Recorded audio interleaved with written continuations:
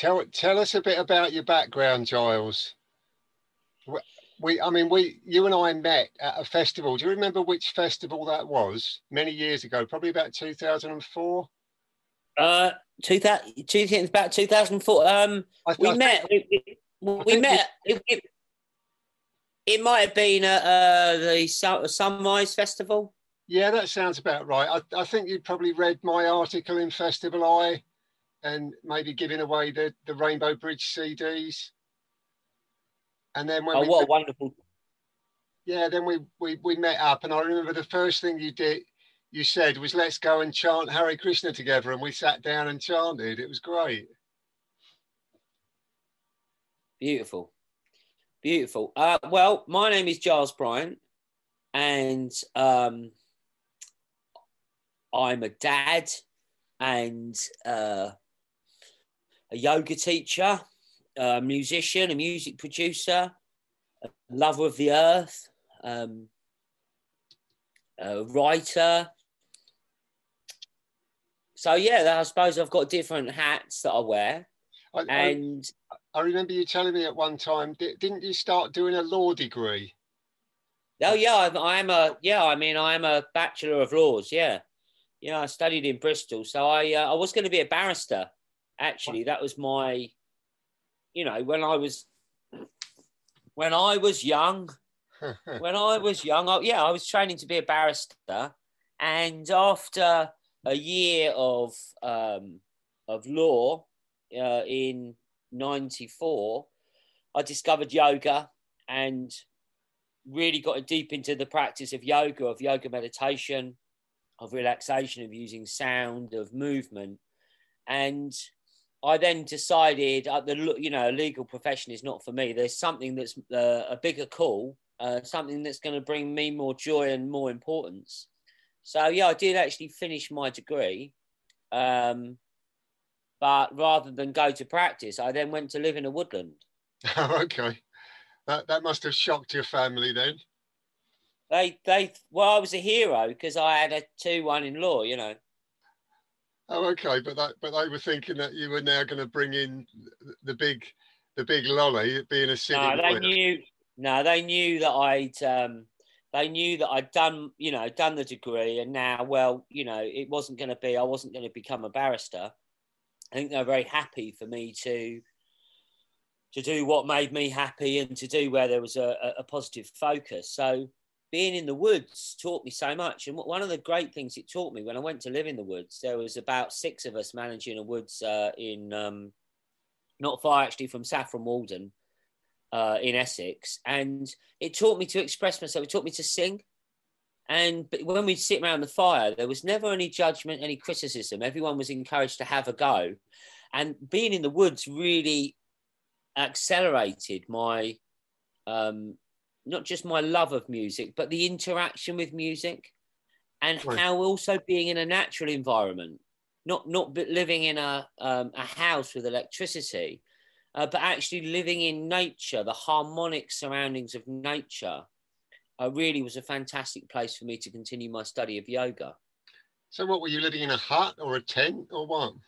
Yeah, I was just living in a tent, yeah. I just lived in a tent, and I did it over the winter as well.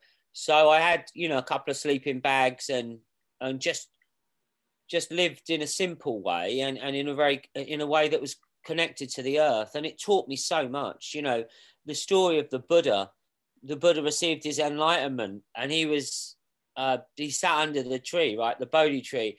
We hear of Krishna, who played in the forests of Vrindavan. I mean, I think we should try and the rishis of India, it was from the forest ashrams. I think we need to possibly take some of these things on board and where we can get into that natural connection, because it teaches us. The harmonics of nature teach us. Well, that harks back to Joni Mitchell's famous Woodstock song, "Back to the Garden." From the Summer of Love, 1967. I mean, we were too young to be there, but we were celebrating the Summer of Love. I was celebrating the 40-year anniversary, and you remember my pink poster in 2007, and I was celebrating 40 years of Krishna consciousness coming to the West. Swami Prabhupada, this penniless monk came over from India in 1965, September 65, he arrived in New York. And by January 1967, he'd acquired enough followers that his followers organised a concert with the Grateful Dead, Moby Grape, Janis Joplin in San Francisco, like a fundraiser for the Hare Krishnas. So, he recognised how important it was to tune into the youth. Basically, he wasn't some uptown Swami living in a penthouse in Manhattan. He was down in the Bowery with the bums in New York, literally. And in 12 years, he went from having nothing to, material to he'd established 100 ashrams, temples, and farming communities worldwide. So I know that you're a follower of Yogananda, Giles. So tell me a bit about how you came to Yogananda, and tell me a bit about him. Yeah, well, of course, before Prabhupada came to the West, the first yoga master to live in the West for an extended period was Paramahansa Yogananda, who arrived in 1920 in Boston. And Yogananda was, they called him Premavatar. He was an incarnation of divine love. So very much he had a very devotional nature. And his most famous work is the Autobiography of a Yogi. Oh, yeah. And when you study yoga, if you're learning about yoga diet, if you're learning about yoga postures, if you're learning about yoga meditation, if you're learning about devotional yoga music, you'll find Yogananda, because if you're learning about healing affirmations, you'll find Yogananda because he was the first person to do these chants. There's a lovely story of when he was he played at Carnegie Hall. Wow. And he said to one of his students, "I'm thinking of leading them in a chant tonight. I don't know if they'll like it. I don't know if they'll like it." And he translated, I think it was a song of Guru Nanak, "Oh God, beautiful." Anyway, so, "Oh God, beautiful, let thy feet so wide about." 90 minutes later, they're all still singing. Right? And it was that devotion, that sweetness of the devotion. So when I was learning, when I studied yoga, and I studied yoga as a law student, and when you study law, when you do a law degree, it teaches you how to learn things. Part of it is you're learning about how to learn, and you're learning about how to present. So I was really, really getting into it. And so many people, or so many books, or so many aspects of yoga referred to the Autobiography of a Yogi and Yogananda. So I get the book. I remember it now. Hannay's Bookshop in Braintree. And I get the book, and I looked at this face, this most beautiful face on the cover, and I felt that I knew this face, and that this face was loving me and protecting me and teaching me, and was with me then in such a profound way. And I can only describe the effect of reading that book as this: that imagine you'd spent your whole life in a room. Might have been a nice room, but it was a room. You lived in a room. Right. And then the doors opened and you could see the whole world. Right. My God. The effect of my consciousness of reading the Autobiography of a Yogi was that. It was that I thought this was reality. And I read that, and it was as if the doors of perception, as Huxley said, had been opened. Okay. And Yogananda, his thing was Kriya Yoga meditation. It was his mission to bring Kriya Yoga meditation to the West, and the basic principles of that are a fusion of what he called the original Christianity, not churchianity, right, but original Christianity as taught by Jesus, and the yoga of Krishna. mm-hmm. his whole thing was to show that these are the same things, that Christ and Krishna are the same things. And so what Yogananda did to the Westerners was he taught them yoga in their own language. Right. Using the stories that they were familiar with. Right. And he had such a presence and a power as others have, others have, your Gurudev, and, many of these great yogis have. Sri Sri Ravi Shankar is one of the modern age, Amaji. These people have such sweetness and love and devotion. And Yogananda inspires my work with World Healing Project, with my singing, with my yoga teaching. I had a class here this morning with this youngster, and I just thought, what a privilege it is for me, to share. Yeah. To share, really. And that was the inspiration of Yogananda. It was to anchor into what is yoga, the science of self-realization, you could say. Yes. Of union, of love, of peace, of joy, these wonderful qualities, and to share that and to resonate that out in the best way that I can. So I'm interested from a philosophical point of view. As Swami Prabhupada, when he founded the Western Hare Krishna movement, obviously it's a much older thing. It's not just some Hindu thing that's come over in the 60s. This is a very, very ancient tradition. The lineage that he claimed to be the latest successor in, he called the Brahma Madhva Gaudiya Sampradaya, going back to Lord Brahma, the original creator, and saying that there's 4 sampradayas, 4 successions of gurus. Swami Prabhupada gave a very personal picture of Krishna. So I'm just interested to know, Giles, did Yogananda see Krishna as a real person, as actually we know that God doesn't have a material form, but did he relate to him as having a spiritual form when he entered this world, when Krishna was here? Did he talk about that?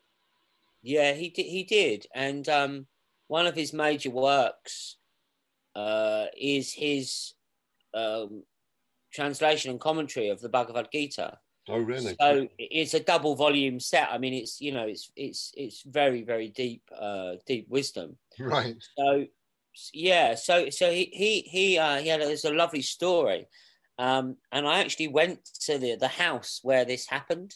Wow. I went to, I'm like you, blessed to have travelled around India. So I went to his house in Calcutta and I met his nephew. Wow. He was 93 at the time. Wow. And when sometimes the stories are a little bit distant because, it was the time of the Buddha. Oh, it was the time of Krishna, the time of Jesus. And it's like so long ago. Oh, really? But I met the guy's nephew, Wow. Wow. And he's telling me the stories, and it was like it was there. Right. It was like there was no distance of time. It was happening. You could feel it you could feel the energy of it. So There's a wonderful story. He had a friend come around to meditate. He was a boy. He was a boy at the time. And he said, I'm going to spend all night until I have a vision of Krishna. And the boy gets about 5 a.m. and the boy's getting tired. And Yogananda said, because he was just strong, he said to give up is to die. I will stay, meditate like this. And then just as the dawn's coming, Krishna appears. Oh, wow. Krishna appears there and blesses them. Wow. And there was a sweetness in the air, a perfume, right, that permeated the room. right. For weeks afterwards, and that when people would come into the room, they would say, "What's this perfume?" Wow. To almost to show some tangible proof to this boy's mind that there'd been a reality to this experience.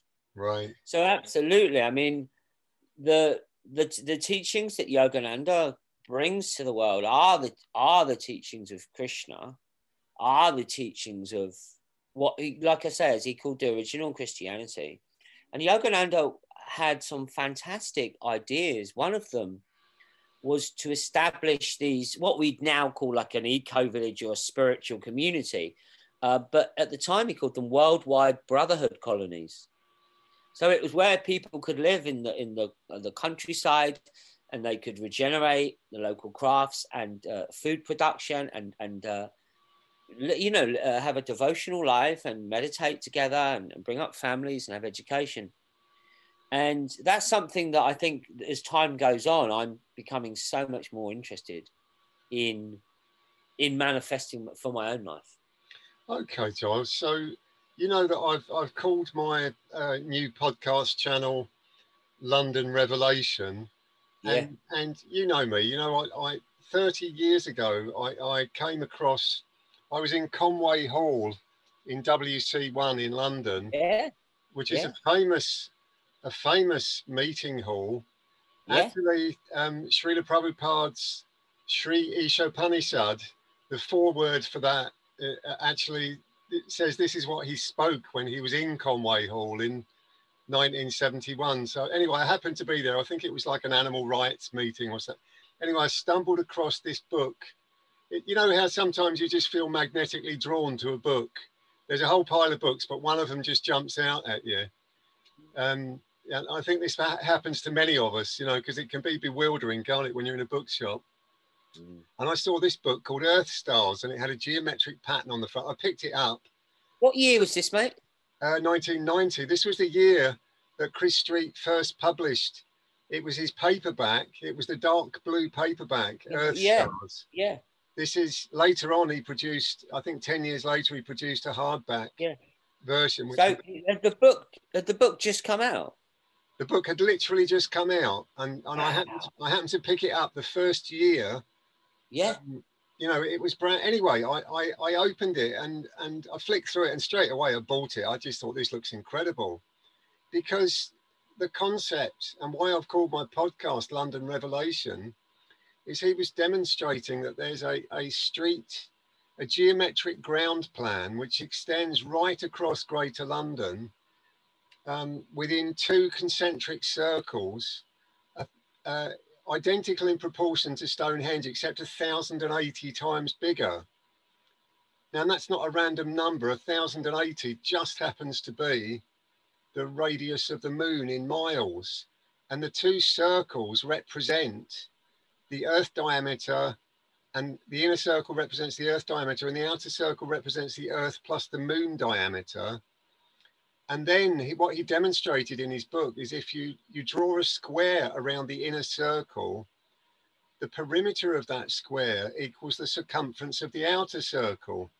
And this is a mystical, ancient craft, if you like, of establishing a temple plan whereby the square represents the measurable material world, the finite world, and the circle represents the infinite, immeasurable spiritual world. And where the two are reconciled in this squared circle geometry, you have the basis for a temple ground plan, which is reflected at Stonehenge. It's reflected in the Great Pyramid. It's described in the biblical book of Revelation.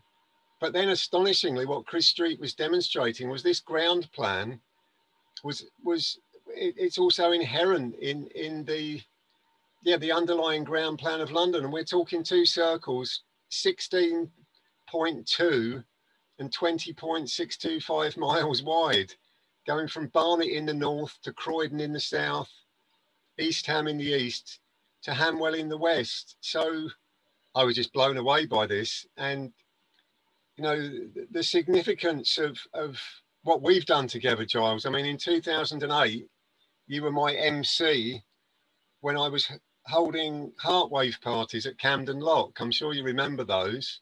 Yeah, incredible times. Well, it was the Inspiral Lounge right on Camden Lock, just where it crossed the bridge, goes over the river.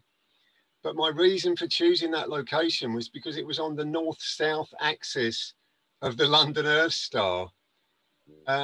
And that axis extends from Rottingdean, just near Brighton on the south coast, comes up through Croydon, right across in a dead straight line through 19 churches, all the way up to Barnet, and extends right up to Yorkshire. And the east-west line extends from Southend right across to Weston-super-Mare, I think, and then out to Lundy Island, so, which is also connected with Stonehenge itself, because Lundy Island is on exactly the same latitude as Stonehenge. I mean, basically what he revealed to me, and what John Michel acknowledged in that first book, in the foreword, was that what Chris Street has done is very masterfully. He's given like a demonstration of sacred geometry that, you know, basically it's been my handbook on the subject for the last 30 years now. And my concept of having the Heartwave parties was, yeah, this will help to purify the airwaves, which are currently polluted. My Gurudev says, and I'm sure Yogananda would have agreed with this, that the greatest source of pollution in the world, the biggest environmental problem, is actually sound pollution. It's the airwaves being polluted with nonsense and deception. You know, the deceptions of politicians especially, and you know, people just, you know, telling lies, you know, to get their own, for whatever gain they think they're going to get. So yeah, the whole idea of purifying the airway, and here we are, you know, yeah, reclaiming the airwaves was my idea with the Heartwave parties, and here we are, 12 years later. You've got your own radio station, which is called, what is it called, Giles? Well, yeah, I'm one of the presenters on it. Kinda Sound. Okay. Kinda Sound, yeah. So a guy who runs this charity, The Missing Kind, Hugh Gallagher, lovely guy, came to my birthday party this year, and he said, "Look, I'm setting up a radio station. I know you produce music. Do you want to get involved? You know, it'd be great for you to do a show." So very much similar to what you're doing with your London Revelations podcast, is to put information out there to bring about the Great Awakening, to bring about the, you know, healing and peace and harmony and all of these things that you're talking about. Because as Chris Street has pointed out in his Earth Stars work, and something that you have told a lot of people about in your own work with the Earth Stars, and in your work with the Heartwave, and the very, you know, the many projects that you've been working on. The Heartwave, the 1,746 day continuous dance party. I mean, we were continuously, you know, we did sleep and we did rest, but we danced every day. 1,746, because it's the 46, because it's the number of fusion, the sacred number of fusion. And in the middle of the London Earth Star is it Brock House? Brock House, which is an annex. It's part of BBC Broadcasting House. Yeah, so it's part of BBC Broadcasting House, which is it should come as no surprise to people who have an understanding of these things, that the British Broadcasting Corporation, you know, would have this. So one of the things that I've done, and I know you have, is work on the ground. And if people are listening to this, I thoroughly recommend you, you know, as a guidebook, you can get Chris Street's book, Earth Stars, but also he's done a book on the London ley lines. Just look it up and just go to some of these places, visit some of these places, walk some of these alignments. They're absolutely fantastic. And one of the things that I've done, I live in Suffolk now, though I was the bard of the Earth Star Grove. You know, I like to think I'm just the bard of my back garden. But one of the things that I've done is, you know, I've been singing all around London. Brilliant. Walking around and chanting and singing and holy water and with the bells, and, you know, and those places that you mentioned, the 4 points. I mean, Chris isn't available to do the interview at the moment. He's not been so well, and of course, the love and healing to him. Chris Street's a great buddy of mine. I love you, Chris, if you're out there listening. Oh, he's a wonderful man. He's a great man. He came to that first Heartwave's party, didn't he? He was there. Yeah, he did it. He did a talk for sure. Because I mean, for people who weren't there for the Heartwave parties, it was a blend of fantastic food, DJs, little talks, live music, global healing meditations, community, world peace meditation. I mean, a pioneering thing. The Heartwave was a kind of pioneering thing in this thing. What I was testing there was I had an idea that there is such a thing as the gift economy. That I didn't have any money, you didn't have any money. The cafe was offered to us by a friend whose wife happened to be a god sister of mine, Dominic, wasn't it? Who ran the Inspiral Lounge. Dom, yeah. The DJ who came along, everyone who came along just did their bit voluntarily. You know, Yeah. the DJ Simon, he's a Hare Krishna devotee, lovely fella. And yeah, everyone who came along and performed. I mean, that first night, I had a god brother, Madhava. He came over with his entire band, Transcendence, from the Malvern Hills. Yeah. They never asked me for a penny. I mean, that was a really big deal to come like 125 miles with a band and all the paraphernalia. You know, yeah, people felt the wonderful. call of it.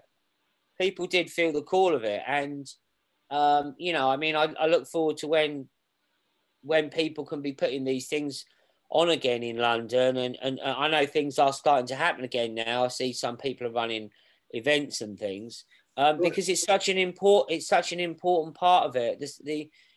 When you talk about the sacred geometry and sound, the sound is sacred geometry. Yes. You know, I know on a future podcast you're going to have Christian Kyriakou. I mean, and he's kind of like the grand master of understanding these concepts of these interactions between these things. But through things like cymatics and Masaru Emoto's, you know, you see that these things are completely connected.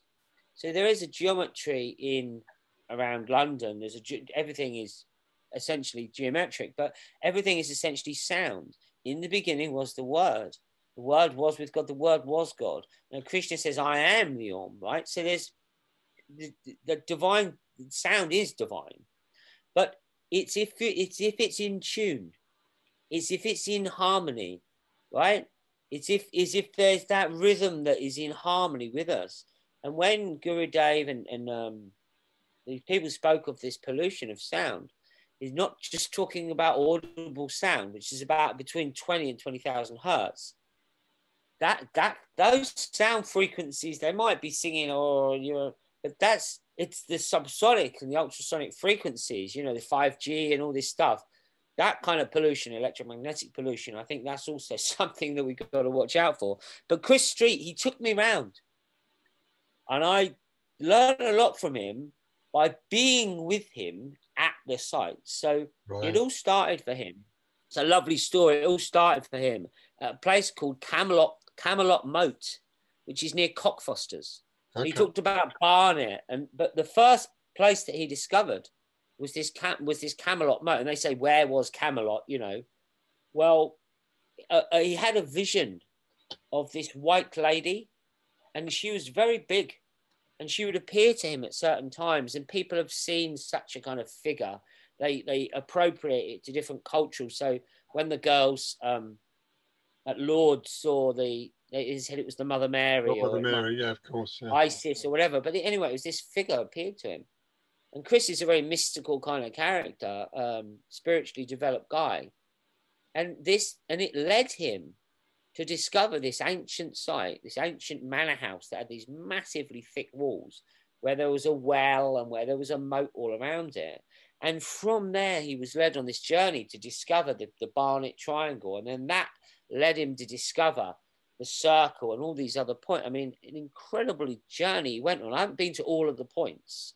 I've been to a lot of the Earth Star. You know, I've been checking it out.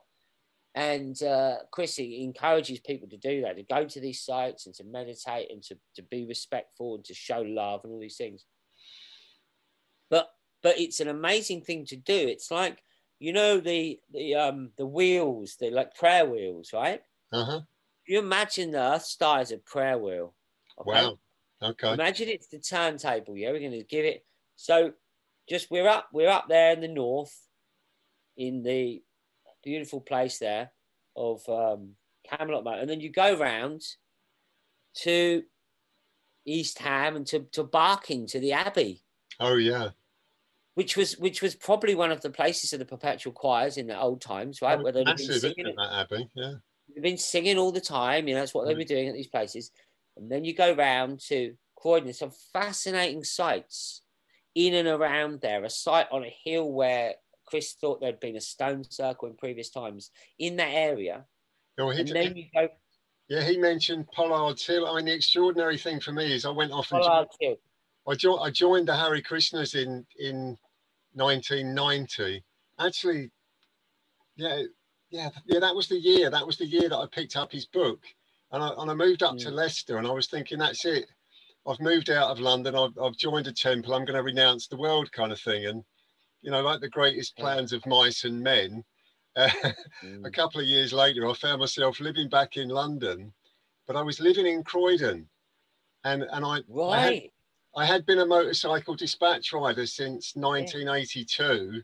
Yeah. And my office was next to, literally a couple of 100 yards away from BBC Broadcasting House. So every morning I was riding in through Streatham, through Norbury, South London, just south of Streatham. And then I found out about Pollard's Hill.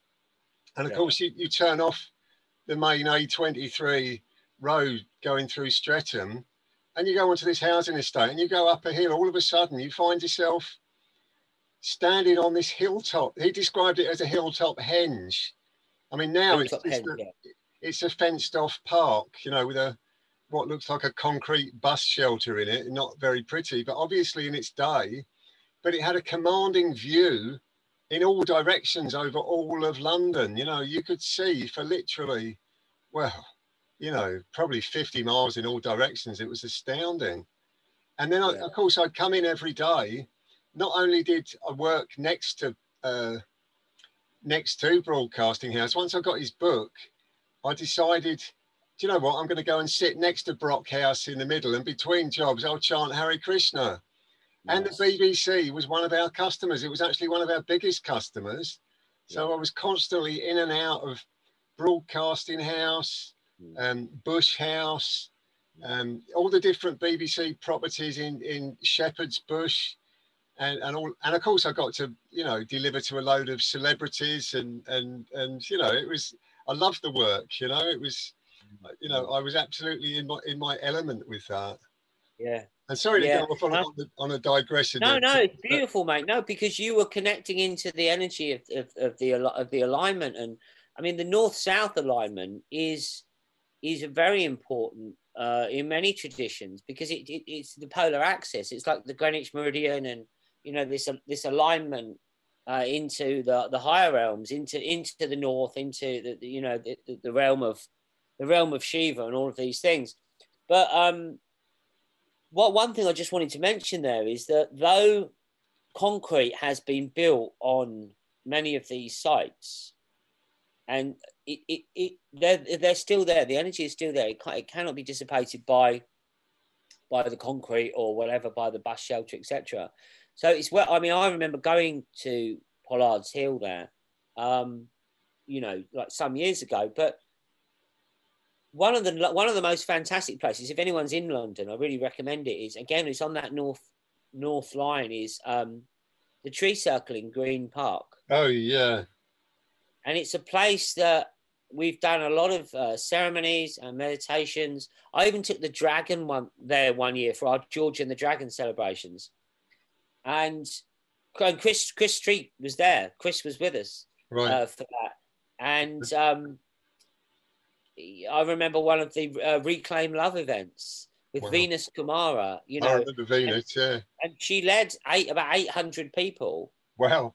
From Piccadilly Circus to Green Park, and she said, "Oh, they are They say it's something to do with some ley lines or something. But anyway, here we are.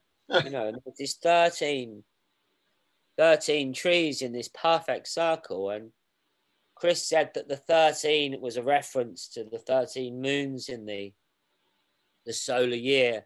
And there was a druid tree circle. Yeah.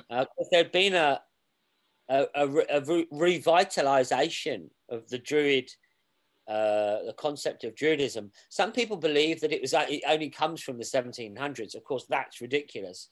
You know, the word druid or druidism is just a word that means pre-Christian priests and religions, thousands of years old.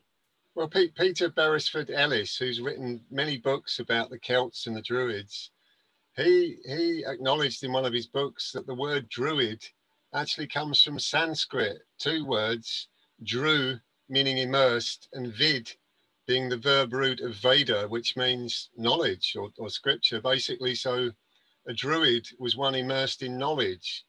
Yeah, and, you know, I live over in Wales, and it's acknowledged here, you know, that the Welsh language, which is also perfectly phonetic, like Sanskrit, is actually derived from Sanskrit. And, you know, what we're looking at here is a revival of mankind's original culture. And this was led by people like Yogananda. He was one of the great pioneers coming to the West, you know, because when he was coming over, the British still ruled India, didn't they? They were there for 200 years. You know, Swami Prabhupada, you know, he came over in the 60s, but yeah, he was following in the footsteps of giants also. I mean, my Guru Maharaj's guru, he was a follower of Chandra Bose in the 1920s. You know, there was Gandhi with his passive resistance movement, which was what eventually turfed the British out of India. Chandra Bose was into armed insurrection. You know, they were out in the jungles with their rifles. And this is, you know, my Gurudev's guru, you know, because you can imagine if your country's been invaded by, you know, military occupation and these people are just robbing and abusing your fellow citizens, you want to get them out. So, you know, that's how I feel about the times we're living in now, to be honest. You know, I mean, I look at the world and how it is now. I mean, I went to see some friends came for yoga yesterday, and his wife had been just take this story, right? Imagine there's no anything that's gone on. So listen to this story. Okay. This lady is singing. She's out in nature, singing with 50 people. It's spaced out, and 5 police officers turn up. Right, because you're not allowed to sing. These people recently did a performance for the BBC, local BBC, and they had complaints from people because they're singing. Right now, if I just told you that, you'd say, "Well, it sounds like it's Nazi Germany or communist, whatever." You know, Stalin's going to come for you. What? People aren't allowed to sing, you know. So I don't know about you, but I mean, I've been getting out singing. Well, you know, in our tradition, and you must have heard this, there's a very specific description of the effect of chanting mantras. Mantras are particularly powerful. Man means mind, and tra means deliverance. So when you're chanting bona fide Sanskrit mantras, you're actually freeing your mind from all misconceptions, you know, from attachment to the material world. But it's said that when you're chanting mantras quietly, that's immensely powerful. When you're singing those mantras out loud, that's 100 times more powerful. And when you sing those mantras out loud in congregations, that's 100 times more powerful than that.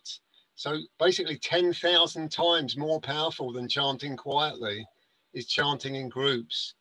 So when Krishna incarnated again 500 years ago in West Bengal, which was then, India was the richest country in the world 500 years ago, literally.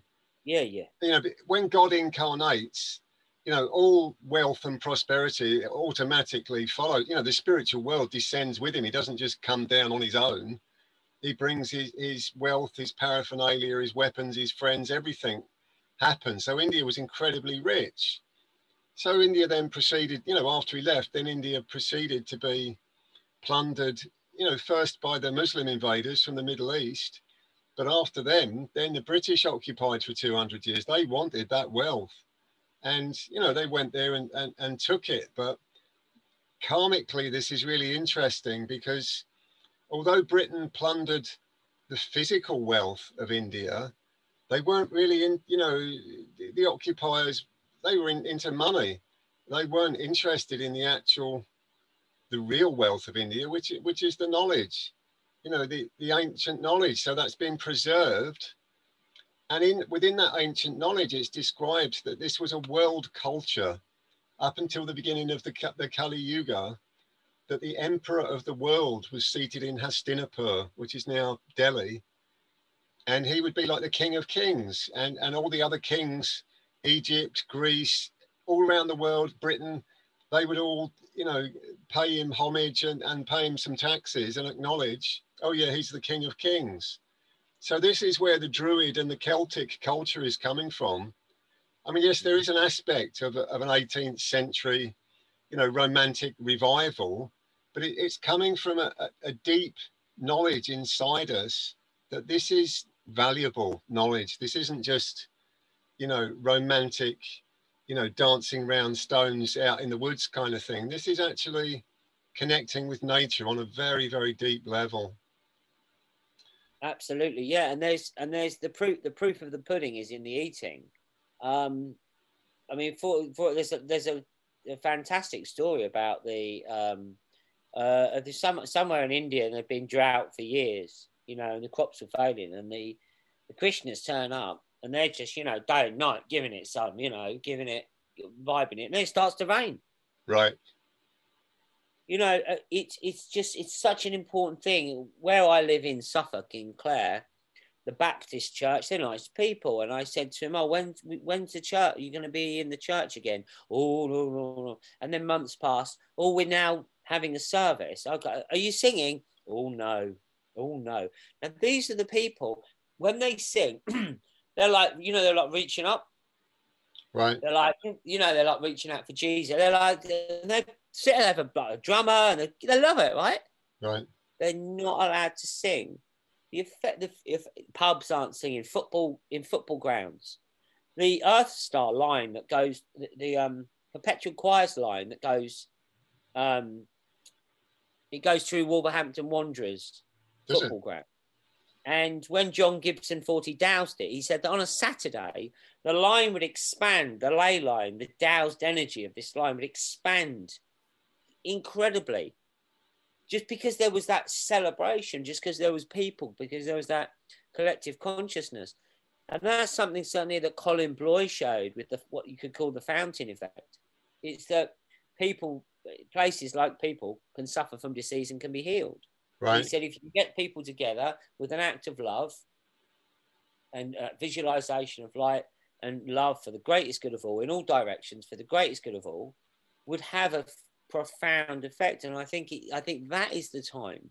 It's the time for that now. It's the time for people to go out into walk and sing and celebrate and meditate. Absolutely. And even thinking about it. And as we go from that south, just to finish, it was in the west at Hanwell. And at Hanwell lived these lovely the Taplins, who were very connected to Fountain. And they knew all about the Earth Star. And they'd be, they lived right there, maintaining that. And as you go around, and it's a bit like the turntable. It's a bit like that record, the Earth Star. Right. So we're not living there now.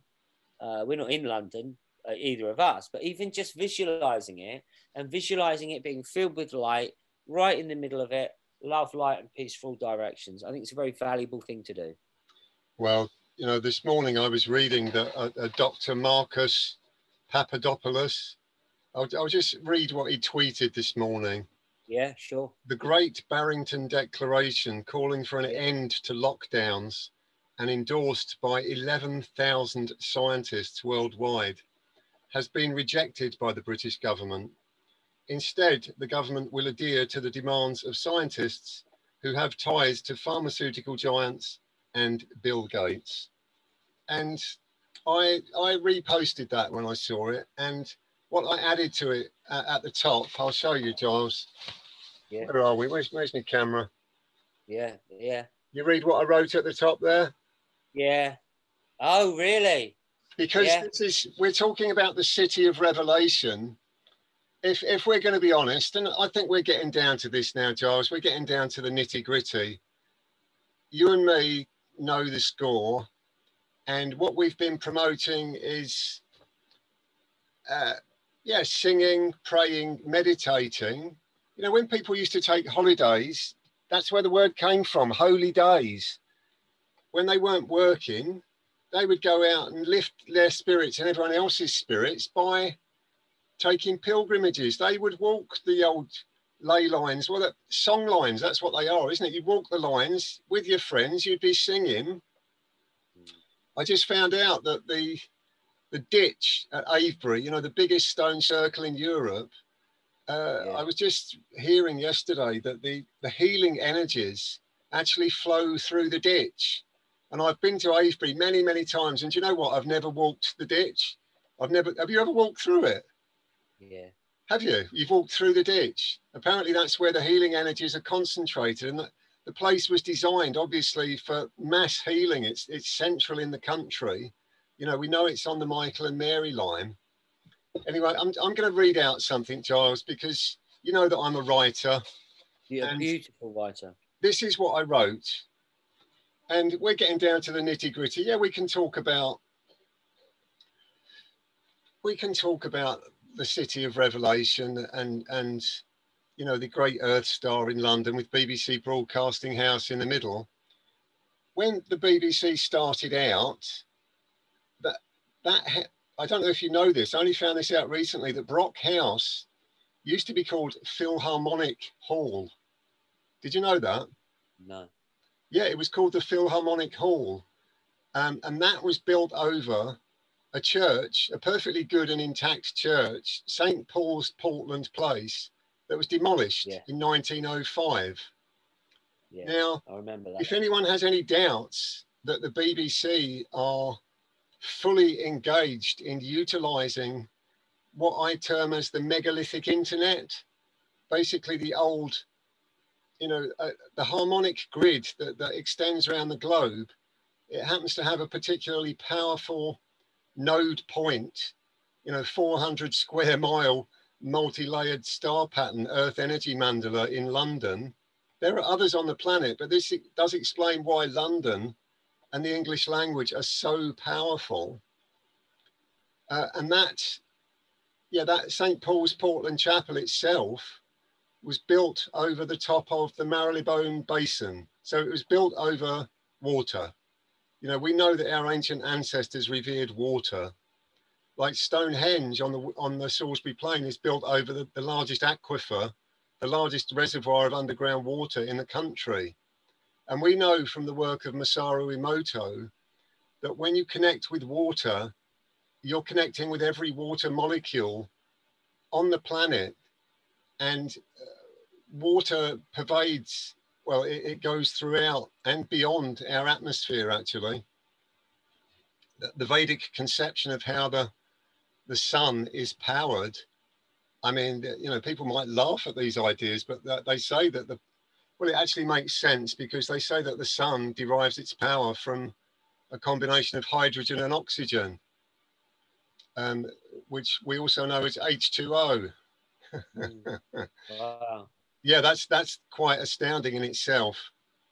So, yeah, I was moved to write something down. So I'm just going to read this out, Giles. So please. I know this is me interviewing you, but it's I think the thing is, this is a good way to do it, because it's, you know what I mean? It's a discussion that brings out the best of both of us. Well, you know, I think that's part of it. Yeah, this is real time, isn't it? This is what's happening at the moment. And you're talking about people in church. You're not allowed to go to church, or if you go to church, you're not allowed to sing. Oh, excuse me. This is the end of Babylon. This is the end of materialistic, godless civilization. And it must end because God says so. And he says so in his holy book, the book of Revelation. There's a reason why all this knowledge has come to the fore in the last 30 years. It's because we're meant to act on it and understand. You know, we had this idea that, 2012 was going to be the big transition from, you know, Pisces to Aquarius. And certainly it was momentous, you know, the London Olympics, incredibly powerful. And wasn't that done beautifully? But the opening ceremony was very, very mystical aspect to it. You know, they were singing Jerusalem. There was a representation of Glastonbury Tor, but there was a lot of weird stuff going on, which I'm not going to get into anyway. But listen, I'm just going to read what I was inspired to write today, 30th of November, and yeah, what I just showed you. What I reposted Dr. Marcus Papadopoulos' thing about the Great Barrington Declaration. I reposted it, but I wrote at the top of it for everyone to see, Babylon falls in 1 hour on Wednesday, 11/11 at 11:11 a.m. Well, do you know what I was doing 9 years ago on the 11th of November 2011 at 11:11 a.m.? Do you know what I was doing? We had a peace march. This was the Occupy protests. Yeah. They were all those tents, thousands of tents around St. Paul's. Yeah. And they were up in Finsbury Square. They opened up the Bank of Ideas. They were squatting a building next to Finsbury Square. That's right. Yeah, I remember going there. Well, do you know the significance of the connection from St. Paul's to Finsbury Square?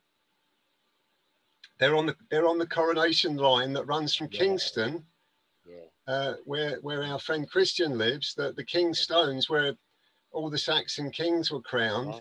That line runs up through Westminster, through St. Paul's Cathedral, through Finsbury Square, and up to Arnold's Mound in Arnold Circus. Arnold Circus, yeah, I remember walking it. Well, I'm currently halfway through a podcasting course headed by Brian Rose, who started London Real 9 years ago. It was October the 23rd in 2011. And do you know where he started it? In Shoreditch, right near. I mean, I've yet to find out the specific location, but, you know, he was in the area. He was in the ballpark of Arnold's Mound. Yeah. The Coronation line is obviously highly significant. Yeah. Well, I hope that Brian Rose, you know, when you get your podcast, you get your episodes. I hope Brian's going to get involved and start sharing the London revelations. Well, Brian is currently running for Mayor of London, and I thought it was a joke. I mean, I've been meeting with all these people on podcast conferences, and it's all been, you know, Zoom conferences, and it's all new to me. 20 people on the screen. Yeah. Now, this was embarrassing, Giles, the other day. I don't mind admitting this. You know, I'm getting old now. We have these 1 hour conferences. I've been working hard all day, and I've got my Zoom conference at 7 o'clock. Brian Rose is giving like the pep talk to the whole crew. I fell asleep on camera in front of 90 people. And I wrote to... Just hope Brian didn't see that bit. Well, that was my nightmare, that he was... And at the end, they unmute everybody and everyone goes, whoop, whoop, whoop. And, you know, we've had the pep talk, and he's great. He's a lovely, lovely man. I really like him. You know, he's well done. He's a decent guy. Anyway, it was my nightmare that while I was asleep and slumped in my chair on camera, that he was shouting, "Wake up, Madam, wake up." So that didn't happen. Now, dude, I've got 5 minutes. All right. Oh, really, 5? Yeah, literally. Okay, I'll quick. It might take 10 minutes to read this. Can you go to 10? Oh. What is it now? It's 3 now, Juliet. When do we have to leave? Why is it going to take so long? I've got the old trouble and strife in my ear. I know. What? Look, I've got literally a few minutes, but maybe we can do another session. I'll read the first paragraph, and you just tell me when you have to quit. Yeah, okay. The definitive lesson learned from the great media hyped fake pandemic of 2020 is that there are no independent governments in any of the major industrialized countries worldwide. In truth, none are really countries either, just corporations waving national flags when it suits their ruthless bid for totalitarian global control. All we have seen and heard since March is one gigantic sales pitch for the vaccine industry, the multi-trillion-dollar purveyor of deadly poisons. It has been confirmed beyond any doubt that both the UK government and its global mouthpiece, the BBC, are 100% controlled, practically owned by the OECD and ET corporations, namely oil, banking, chemical, drugs, and electronics and telecommunications industries. BBC now stands for bribery, blackmail, and corruption, the hallmarks of every gangster-controlled industry worldwide. Happily, there is a far more powerful controller overseeing every single activity going on here in this nursery school for wayward souls, planet Earth. Now that we're all sat at home, many of us jobless and impoverished, wondering what the hell is really going on, we're connecting worldwide like never before at any time in mankind's history through independent podcast communications, audio and video that have now risen to topple Satan's BBC and purify the deception-polluted airwaves with truth freely broadcast in all directions, fulfilling the BBC's original motto, nation shall speak peace unto nation. Babylon, i.e. godless materialistic pseudo-civilization, has been prophesied in the unerringly accurate Book of Revelation, a sacred geometry and cryptic masterwork, to collapse in 1 hour. That hour is now drawing very near. On 11/11 at 11 a.m, we shall all witness the final and total collapse of a wicked, corrupt system that has enslaved, abused, tortured, and murdered millions. We can then all celebrate the Bible's happy ending, the tangible manifestation of a state of consciousness described in symbolic language by St. John as descending like a bride adorned for her husband. The bride is none other than Mother Earth, rapidly returning to a pristine, pollution-free condition as all the free energy Tesla technology finally gains the upper hand. The airwaves are finally purified by the widespread and continuous singing of God's holy names, restoring the UK's now famous circles of perpetual choirs to their original potency in keeping mankind in harmony with nature. She has only ever had one husband, Bhagavan Sri Krishna, God Almighty himself, guiding all of us and all events at every step, but never forcing us or overriding our free will. He is the gentle, loving Father of all living beings, and the sole purpose of human life is to reawaken to him and her, Mother Goddess, and go back home, back to Godhead. On Wednesday, November 11th, 2020 at 11:11 a.m, the global economy, hijacked by the satanic New World Order, will collapse in 1 hour, its fate sealed by ancient prophecy. Humanity can then proceed peacefully and harmoniously, precisely as ordained in the summarizing verses of the New Testament. Nearly there, Giles. Revelation concludes with a final vision of the marriage of heaven and earth, where an angel shows John a stunning bride that symbolizes the new creation that has come forever to join God and his covenant people. God announces that he's come to live with humanity forever and that he's making all things new. Hare Krishna. Thank you very much, Giles. That's been a wonderful interview, mate. Let's get this out there. Harry, we'll speak soon, brother. All right, love to Juliet and the kids. Mind there you go.